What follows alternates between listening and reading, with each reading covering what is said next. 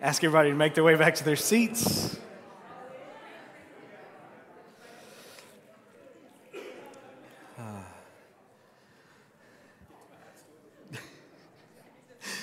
Good morning, everybody. Hey. For those of you that don't know, my name is Lee Shepard. I'm one of the leaders here at Fellowship. And I have the privilege from time to time to open up God's Word Sunday morning with you guys. And it is, once again, just a real honor to do that this morning. If Aaron's favorite season is summer, mine is winter. It's cool. I shouldn't share this. I like the dark, right? I like the no leaves on the trees. I'm a movie villain. Oh man, I don't know. It is my temptation to sit in suffering. Right? It is my temptation to think that there is only winter. And so I actually need people who say, man, I really like summer. I like it when things change. I like it when things are growing. I like it when the sun is out and shining. Right? I need to be reminded that there is goodness. And that is the beauty of the series that we've been going through. We've been looking at the goodness of God and how in every moment, in every way, whether it looks like it or not, God is good. And He is good specifically to His people, to us.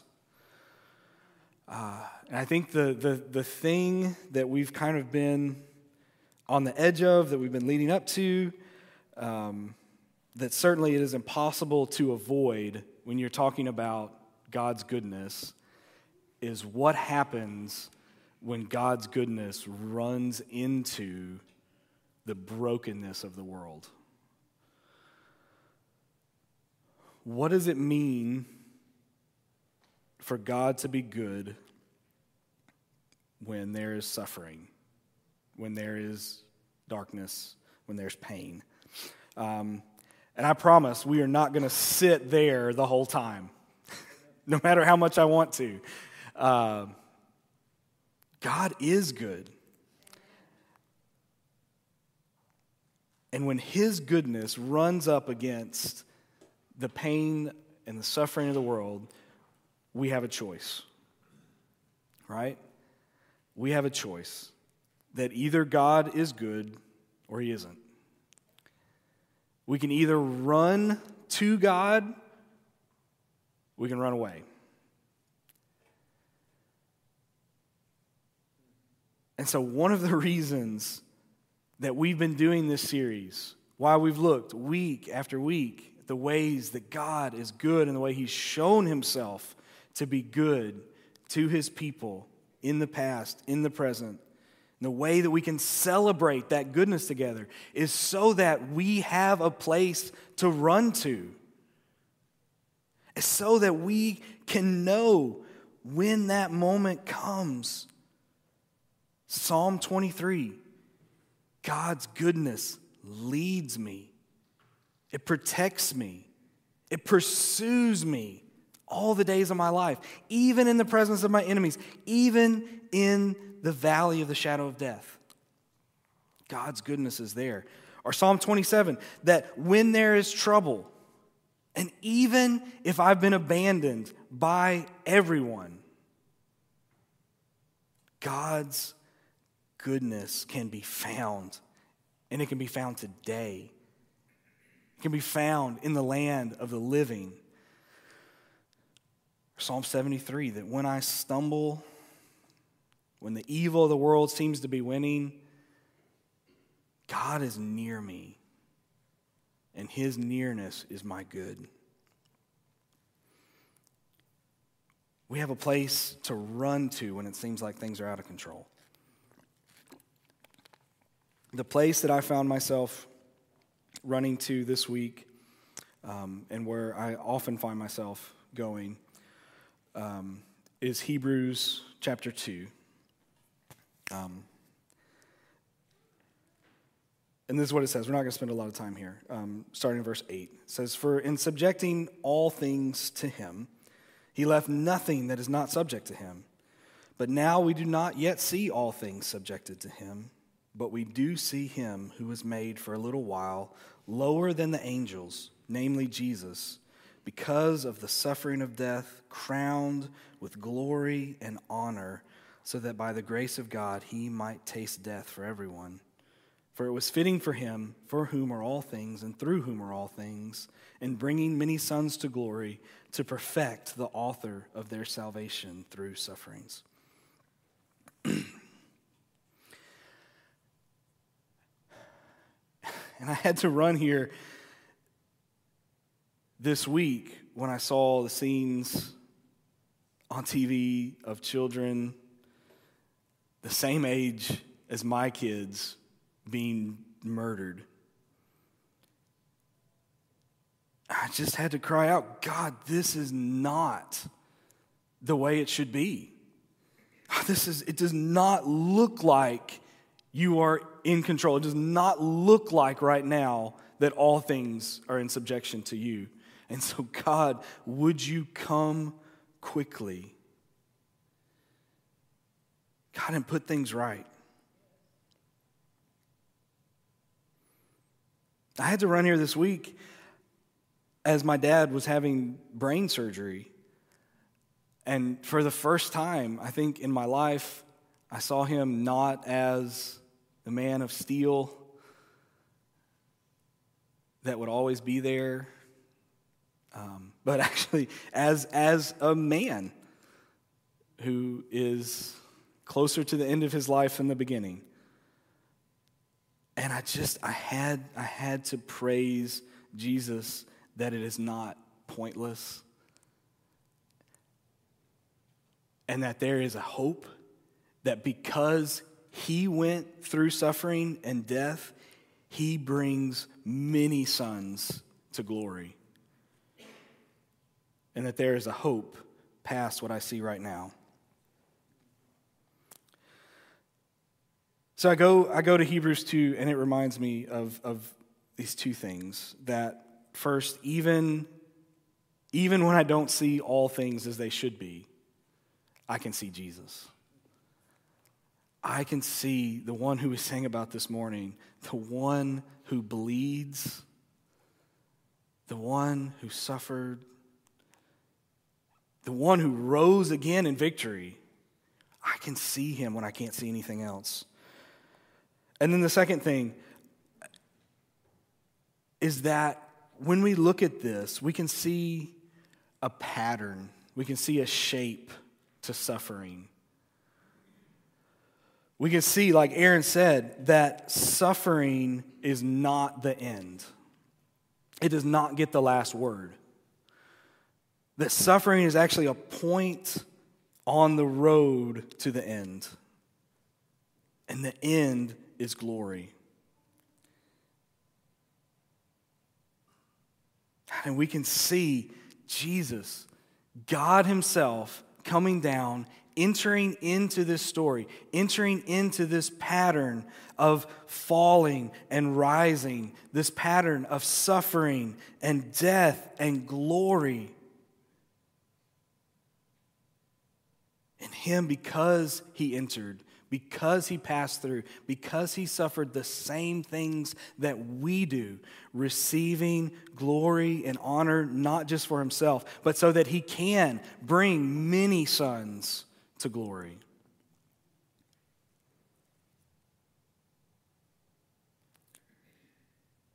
There's a bigger picture, there's a bigger story, there's a pattern of life that emerges as we look at suffering that Jesus himself walked through, this falling and rising, that I think we can see on nearly every page of the Bible. The place we're going to look this morning is the story of Joseph. And the big idea that we're going to be looking at is that God is good at every moment of your story. And that doesn't mean that every moment of your story is good. It means God is good. Right? We're not looking today at how to get rid of the problem of suffering. Pain is not going away as long as we are alive. Right? We're looking at how does God shape our stories to match the pattern of Jesus? And how do we find comfort in this pattern of falling and rising, of death and glory? And how does that pattern lead us to bring life to others? How do we suffer well so that we can look like Jesus, so that we can bring more than pain out of this life, so that pain and suffering is not the end of our story, but life and glory? So, we're going to hold on to all of that, and I'm going to try to briefly tell the story of Joseph. Okay, so his story begins in Genesis chapter 37. It covers 12 chapters. I'm going to try to be quick. So Joseph is the great-grandson of Abraham. His father, Jacob, loves Joseph more than his other 11 sons and however many daughters. Joseph is the oldest son of Jacob's favorite wife. Right? And if all of that is confusing, I'm sorry. The family that God chose to bring blessing to the world is messy. Like if there was any point, this is completely out of the blue. If there was ever a chance that you thought the Bible was about God using good people to bring good in the world, read Genesis, right? Read about Abraham's family. It's a mess. And Joseph is not immune from this, right? He is the favorite son, and at 17, he gets a dream in which the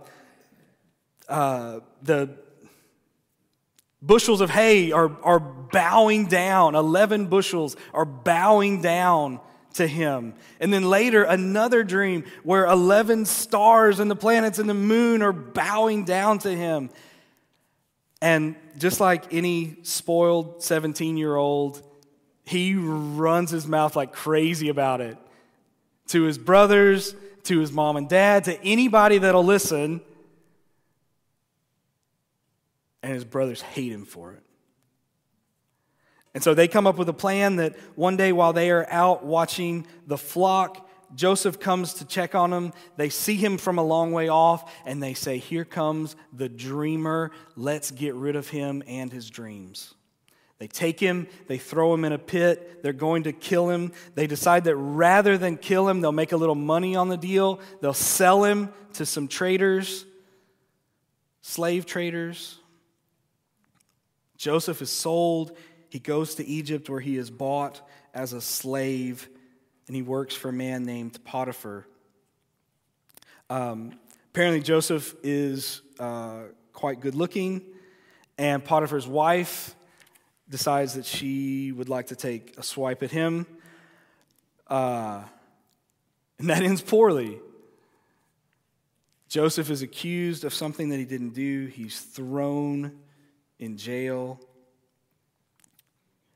And it's not clear exactly how long Joseph is in jail, but it looks like that at least 13 years of Joseph's life are spent either as a slave or in prison for being falsely accused of rape. At the end of that time, Joseph meets two of Pharaoh's former servants. They both have dreams. Joseph gives the interpretation that for one of the men, he's going to go back into the service of Pharaoh, and for the other, he's going to be killed. The one who goes back into the service of Pharaoh says he's going to remember Joseph, but he doesn't. And Joseph actually spends another 2 years in prison after this. Finally, Pharaoh has a dream, and the man remembers Joseph and says, there is a Hebrew who can interpret dreams. So Joseph interprets the dream, says that there are 7 years of good crops coming, but that after that, there are 7 years of famine that will completely wipe out the 7 years of plenty that came before. Pharaoh says, I can't believe you interpreted this dream. I'm going to put you in charge of the entire kingdom. I want you to figure out how to deal with the crops that are coming and the famine that's coming. Anything you need, you do it. You're second in command of the entire kingdom. It's a pretty sweet deal for Joseph. So he sets things up. The Egyptians take a fifth of everything that's grown in the first 7 years. They store it up. When the famine comes, they're able to sell what they collected back to the people and actually back to the surrounding countries as well. They're also going through famine. We're almost there. Meanwhile, Joseph's brothers and his family, they're experiencing the famine. They say the only place in the whole world that has any grain is Egypt. And so 10 of them go. Benjamin, the youngest, stays behind. They go and they actually come face to face with Joseph, but they don't know it. And they bow down to him and honor him as the ruler of Egypt. And they ask for grain. And Joseph is overwhelmed in the presence of his brothers. He gives them grain, and he actually puts the money that they were supposed to pay for it with back in their bags. His brothers tell them that they are 12 brothers and a father. Joseph tells them that the only way that they'll get grain again is if they bring their youngest son or their youngest brother back to Egypt with them. They go home with their grain. They get to the point where they need more food. They come back, they bring Benjamin. And the whole story is really crazy. Joseph does not treat his brothers well. In fact, he keeps Reuben in jail for some amount of time. Finally, all the brothers are reunited. Joseph shows who he is. He's their brother. The whole family comes to live in Egypt. Jacob comes back. There's a reunion. And then finally, in chapter 50, Jacob dies, and they go with him to be buried in the land of Canaan. And this is where we're going to focus, is chapter 50, verse 15. When Joseph's brothers saw their father was dead, they said, "What if Joseph bears a grudge against us and pays us back in full for all the wrong which we did to him?" So they sent a message to Joseph saying, "Your father charged before he died, saying, 'Thus you shall say to Joseph, please forgive, I beg you, the transgression of your brothers and their sin, for they did you wrong. And now please forgive the transgression of the servants of the God of your father.' And Joseph wept when they spoke to him. Then his brothers also came and fell down before him and said, 'Behold, we are your servants.' But Joseph said to them, 'Do not be afraid, for am I in God's place? As for you, you meant evil against me, but God meant it for good, in order to bring about this present result, to preserve many people alive. So therefore, do not be afraid. I will provide for you and your little ones.' So he comforted them and spoke kindly to them."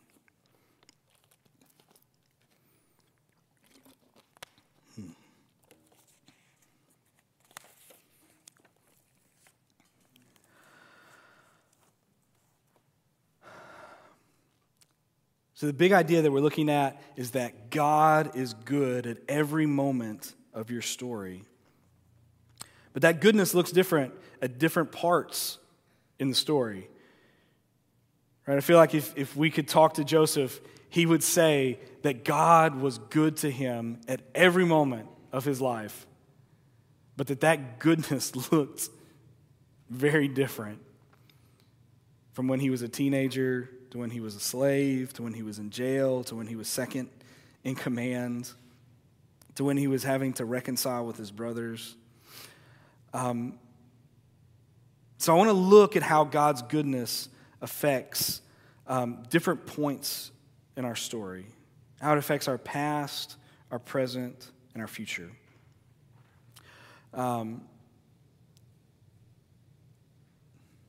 If you're like me, you maybe live in the past. That the things that happened to you in the past replay over and over in your mind. The shameful things, the embarrassing things, the hurtful things. Just replay like a broken record. And they can almost take over so that you don't even recognize the good things that are happening in the present or have any hope for the future. It may be that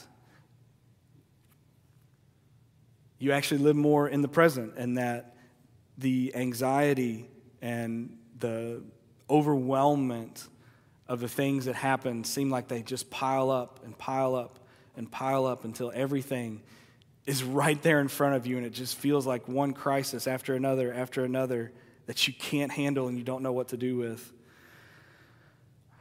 Or it could be that you know what's coming in the future, and that it's more suffering, and that there is a crippling fear of what it's going to be, what it's going to look like. God wants to meet you in every one of those places. He wants to help you overcome the shame of the past, the anxiety of the present, and the fear of the future. So first off, because God is good, He redeems our past. And this is really we're going to focus in on verse 20 here. But as we look, we see Joseph's brothers are stuck in the past. They have come, they're living in Egypt, they're with Joseph, and as long as Jacob is alive, he kind of keeps an uneasy peace between the brothers. But as soon as he is dead, the brothers come and they think, Joseph is going to get us now. The time's come. We're going to get paid back for this evil thing that we did. And Joseph has a choice, right? He can continue to play out this broken family tradition in which brother is against brother, one trying to get ahead of the others. Or he can recognize that God has done something to change, to redeem what's happened to him in the past.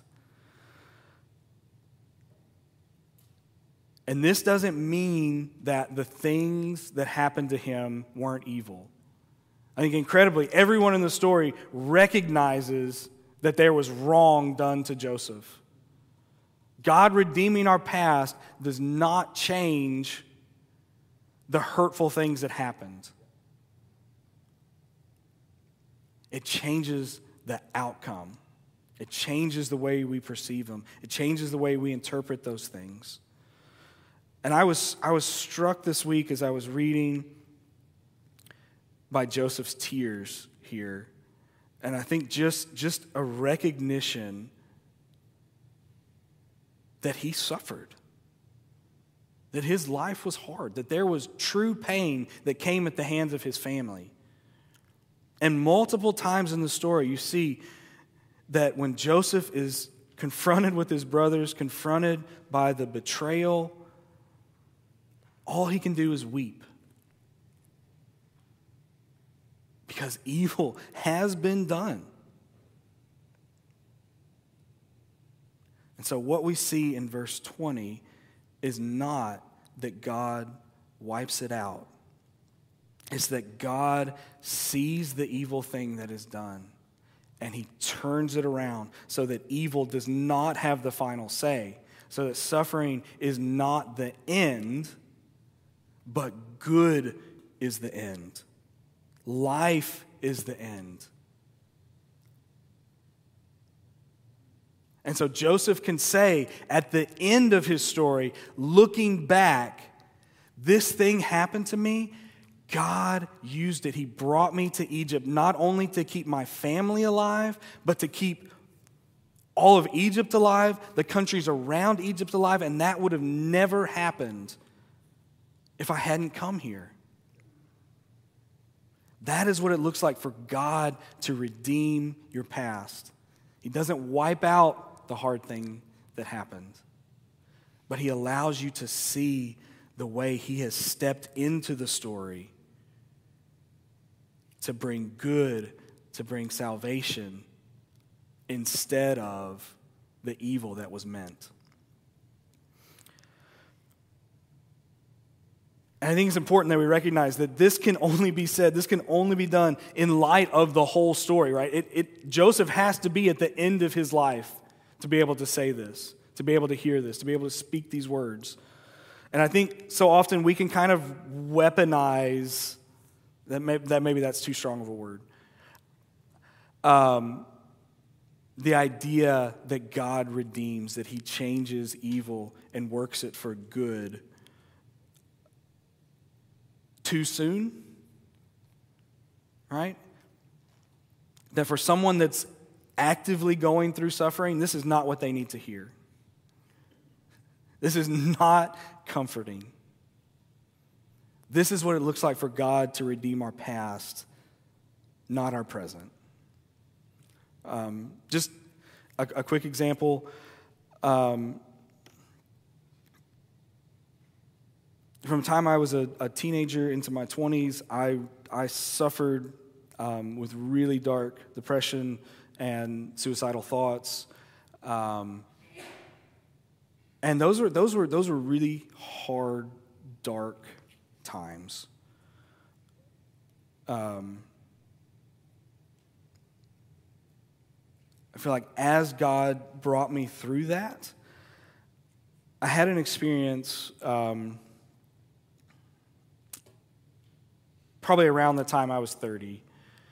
I was in Istanbul. We were at high school graduation.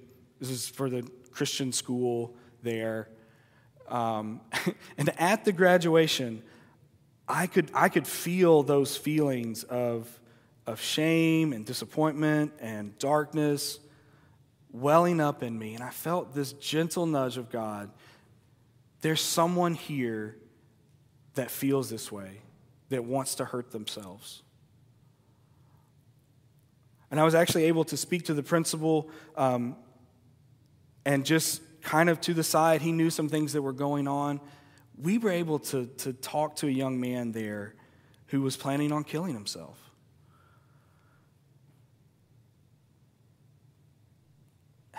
And if you had told me at 17, don't worry about feeling depressed because in 13 years, God's going to do something good with this, that's worthless. But now I can look back and say, God took what the enemy wanted to use for evil, and he redeemed it. He used it for good, to save a life. That is how God's goodness works. That is how he redeems. So what do we do? What do we do in the present then, right? When we're actively going through pain and suffering, it brings us to our next point. That in the moment, when we can't see how God is going to turn things around, when we can't yet see the pattern of falling and rising, that all we see is the falling and the pain. We need to know that because God is good, he is with us in the present. He is with us.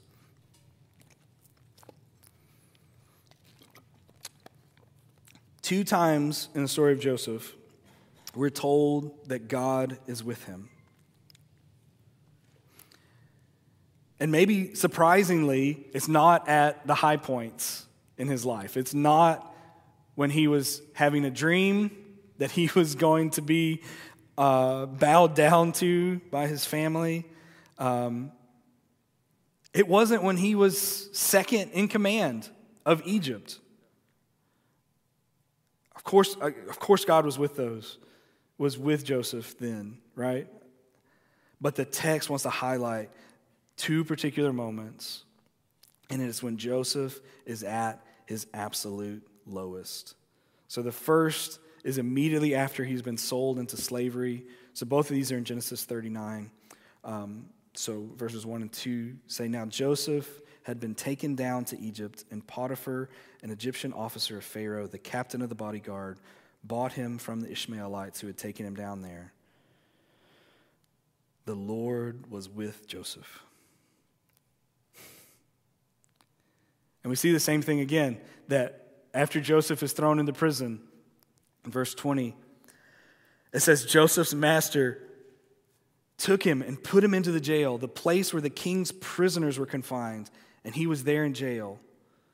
But the Lord was with Joseph and extended kindness to him and gave him favor in the sight of the chief jailer." And incredibly, Joseph, at his worst, is when we are meant to see God the most present, the most near. I'm blown away that God shows him kindness, and that kindness looks like years and years in prison.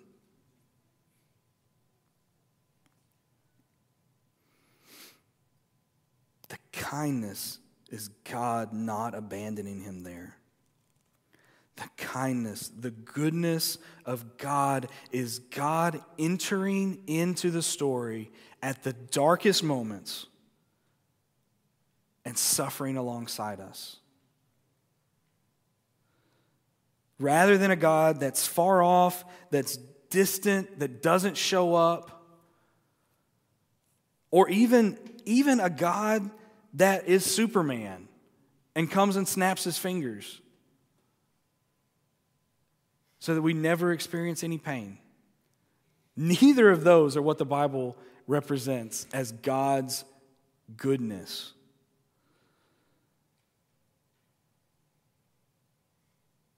What the story of Joseph shows us, that in our worst moments, in our slavery to sin, in the darkest jail, in the deepest pit, God comes and is with us. He suffers alongside us. This is a God that bleeds. And there is absolutely no other God in the world. There is no other religion in the world that sees their God like this. Because it's too outrageous to think that a God would come down and suffer with his people.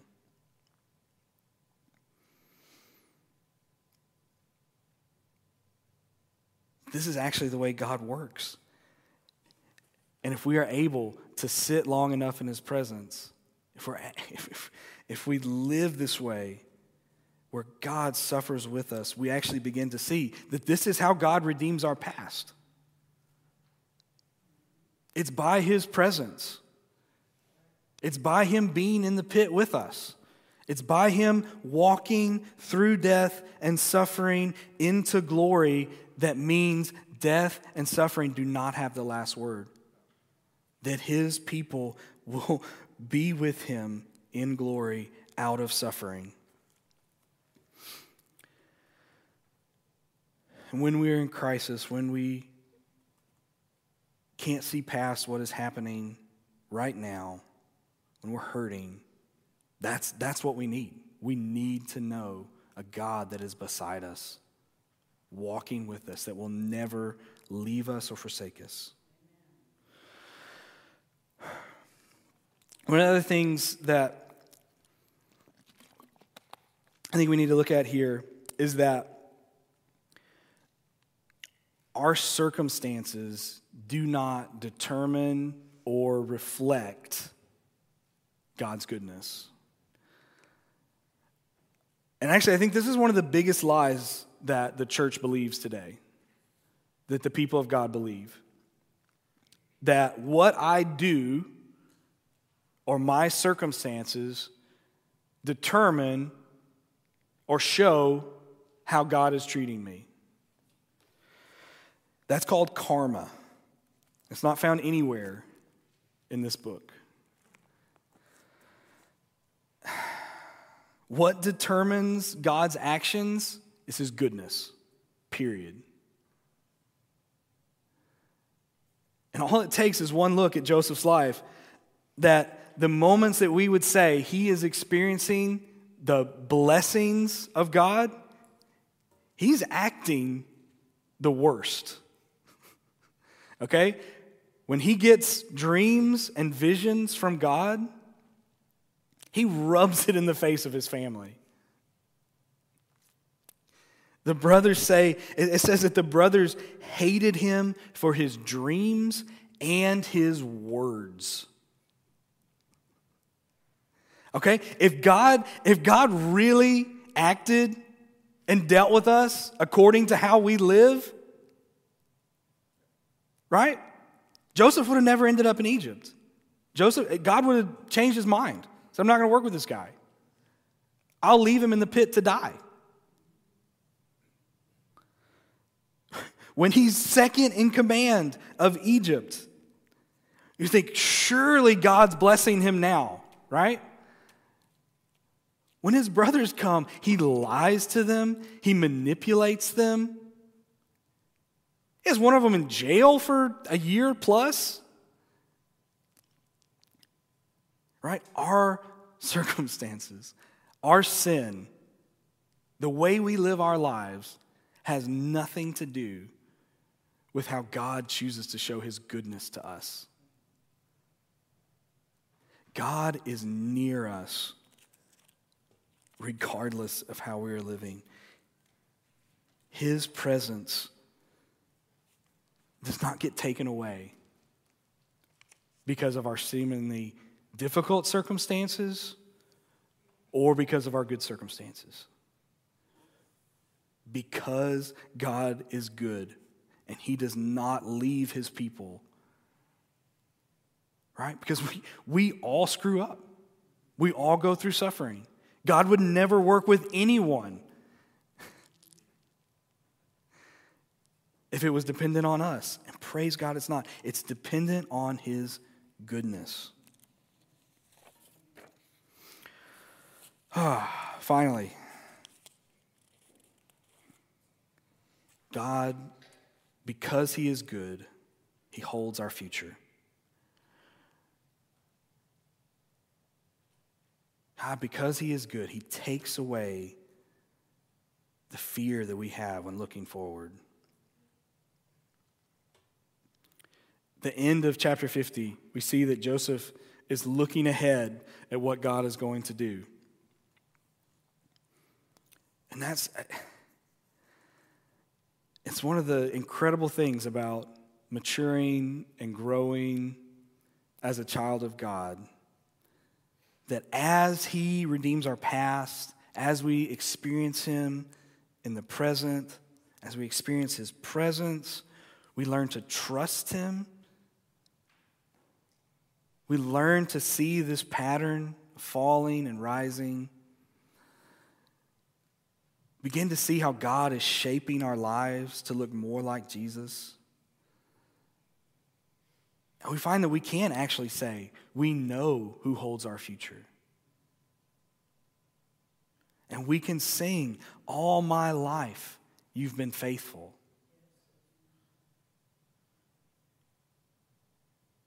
And because of that faithfulness, we can look ahead and trust that God is continue to be faithful, that he's going to continue to be good, that he's continue to be with us. And so Joseph tells his brothers, don't worry. I'm going to take care of your family. I'm not going to hold this. God is going to continue to turn what you meant for evil into good, not just in this generation, but in the generation to come. That there's going to be a legacy of goodness, a legacy of God bringing life and salvation to his people because he turned evil around and used it for good. And then Joseph actually looks farther as he's getting close to death. He tells his sons that God is surely going to bring his people back to the promised land. And so he tells them, take me with you when you go. Take my bones back with me, because there is a bigger promise than us being rescued in Egypt. God has a bigger purpose, and it's that for a people to be established that reflect God's glory. And not even death, not even in the face of death, does Joseph doubt that God is going to continue to be good, that he's going to continue to fulfill his promises.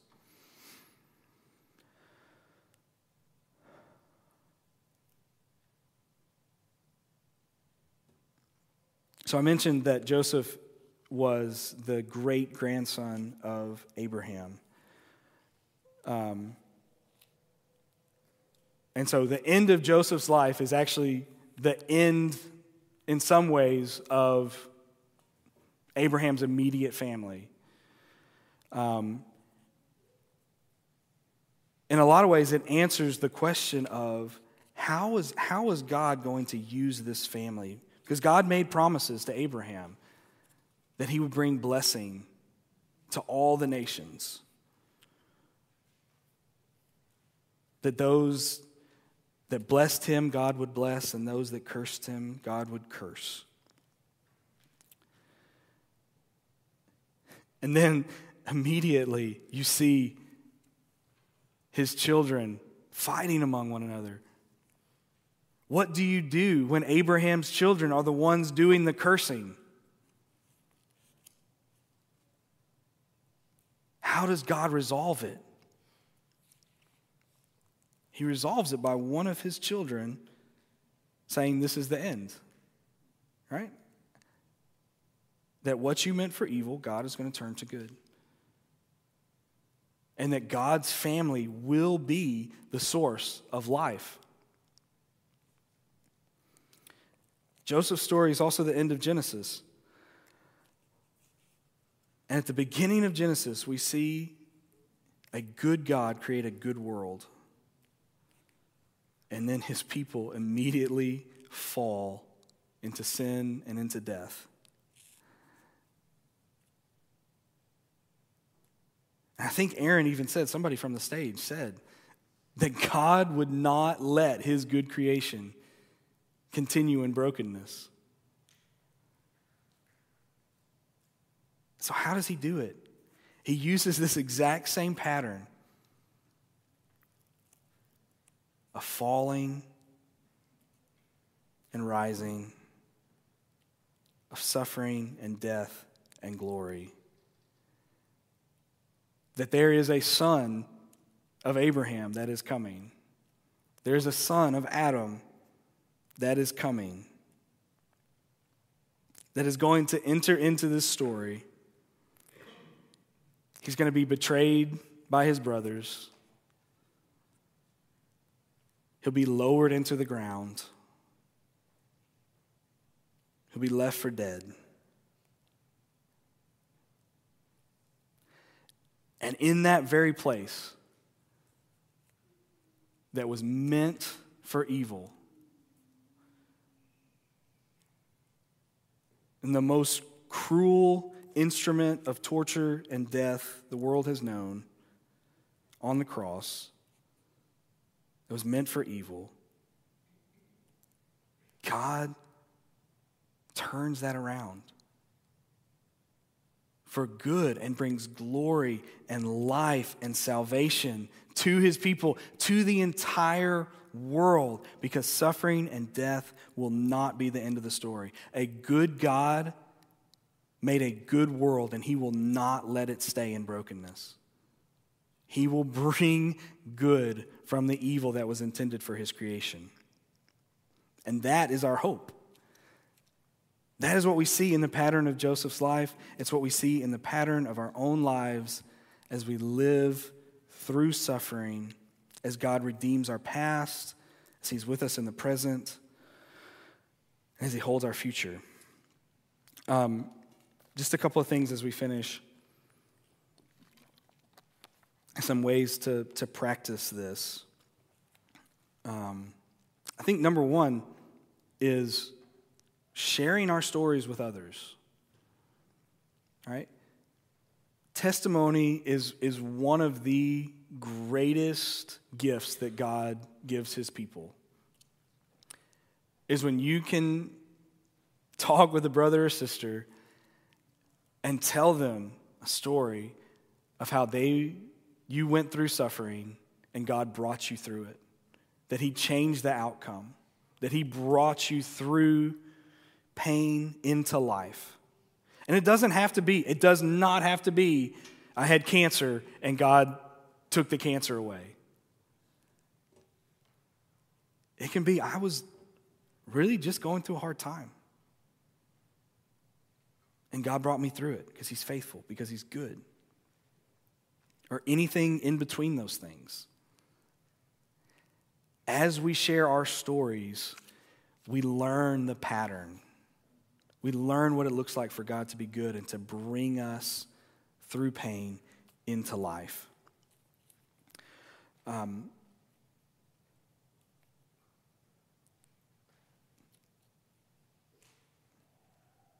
So we tell our stories to others. And then I think it's important that we tell our stories to ourselves. One of my favorite pictures in the Bible is the stones of remembrance that the people of Israel put up after they crossed the Jordan River. And incredibly, they put up 2 piles of stones. One pile of stones they put on the edge of the river so that they could always see it. It was always there. At any moment they could look and remember God brought us through the river. And there was another set of stones that they put in the middle of the river. And that pile of stones would only be seen when there was drought, when the river wasn't high enough, when there wasn't enough water to go around. In the hardest times, then they would be reminded God was with us then too, right? Even at our worst, even at our lowest. And we have to have stories like that in our lives. I was thinking, in preparing for this, Julie and I have been going through a hard season being back in America. And there are so many stories of the first stack of stones, right? That we just see all the time. That we can remember. It's the friends that we've met here. It's the way God has provided for jobs, for homes. Even the way God brought us to fellowship. I think those things are constant reminders that he is good and that he has brought us to this place for a reason. There's another story that I tell myself when things are hard and that first pile of stones doesn't cut it. It's actually before we were leaving, while we were in Turkey, we were praying about the decision, and I walked down. There was a park near our house, and it had like strips of splash pads. right? It was summer, it was hot, it was nasty. And I was kind of sitting to the side, praying, sweating, hot, and I kept kind of looking over at, this water that was spraying up. I was like, man, I bet it'd be really nice over there. As I'm praying about going, leaving the place where I'm at and going somewhere else, man, I bet it'd be really nice over there. I'd really like to go just kind of splash in that water a little bit and get a change. And God whispered, I want you to go over there. I want you to go over there. Okay. Walk over here. And I'm not making this up. As soon as I walked over here, all of the splash pads shut off. Oh, man, it was so painful.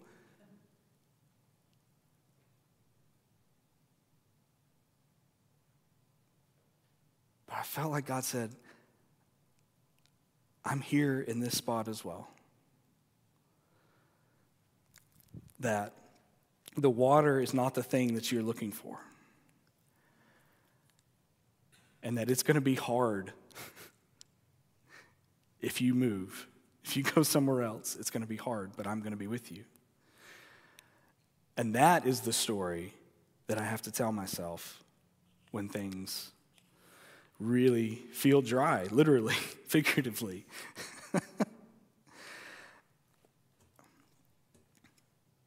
That we have to practice reminding ourselves of when God has shown up. We have to tell ourselves the story of ways that God has redeemed our past. We have to tell ourselves that God is with us in our present suffering and that he's going to continue to be with us. He's going to hold our future no matter what our fears say. I think more than anything else, we have to look to Jesus. The one that we sang about, the suffering Son, the one who bleeds, the one who did not give up on us, the one who would go through anything to save his family, the one who would let nothing stop him, not even death, to find you, to rescue you, to turn the evils and the sufferings of this world into something that brings glory and honor to God the Father. We're going to invite the band up. We'll have the prayer team here. I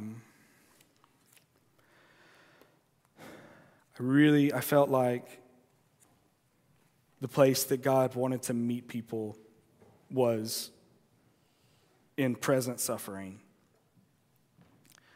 I feel like if you're here this morning and you are feeling overwhelmed by all of the things in our world that make it look like God is not in control, when you're feeling overwhelmed by the darkness, I felt like this morning was especially for you to come and to be reminded of God's presence.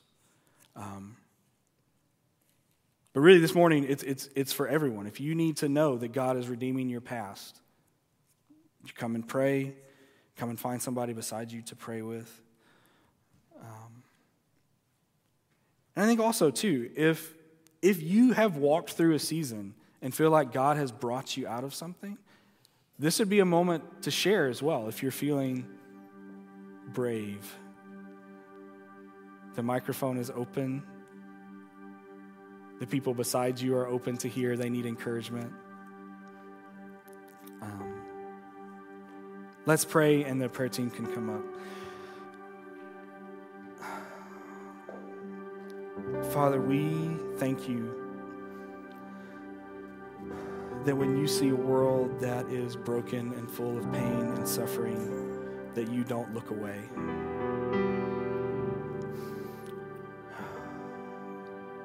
We praise you, Jesus, that you came and you entered into the darkest moments of our lives. and you brought light. God, I pray for those that are experiencing your darkness this morning, that your presence would come and bring light and hope to them. God, we thank you that you never give up, that you take the most painful places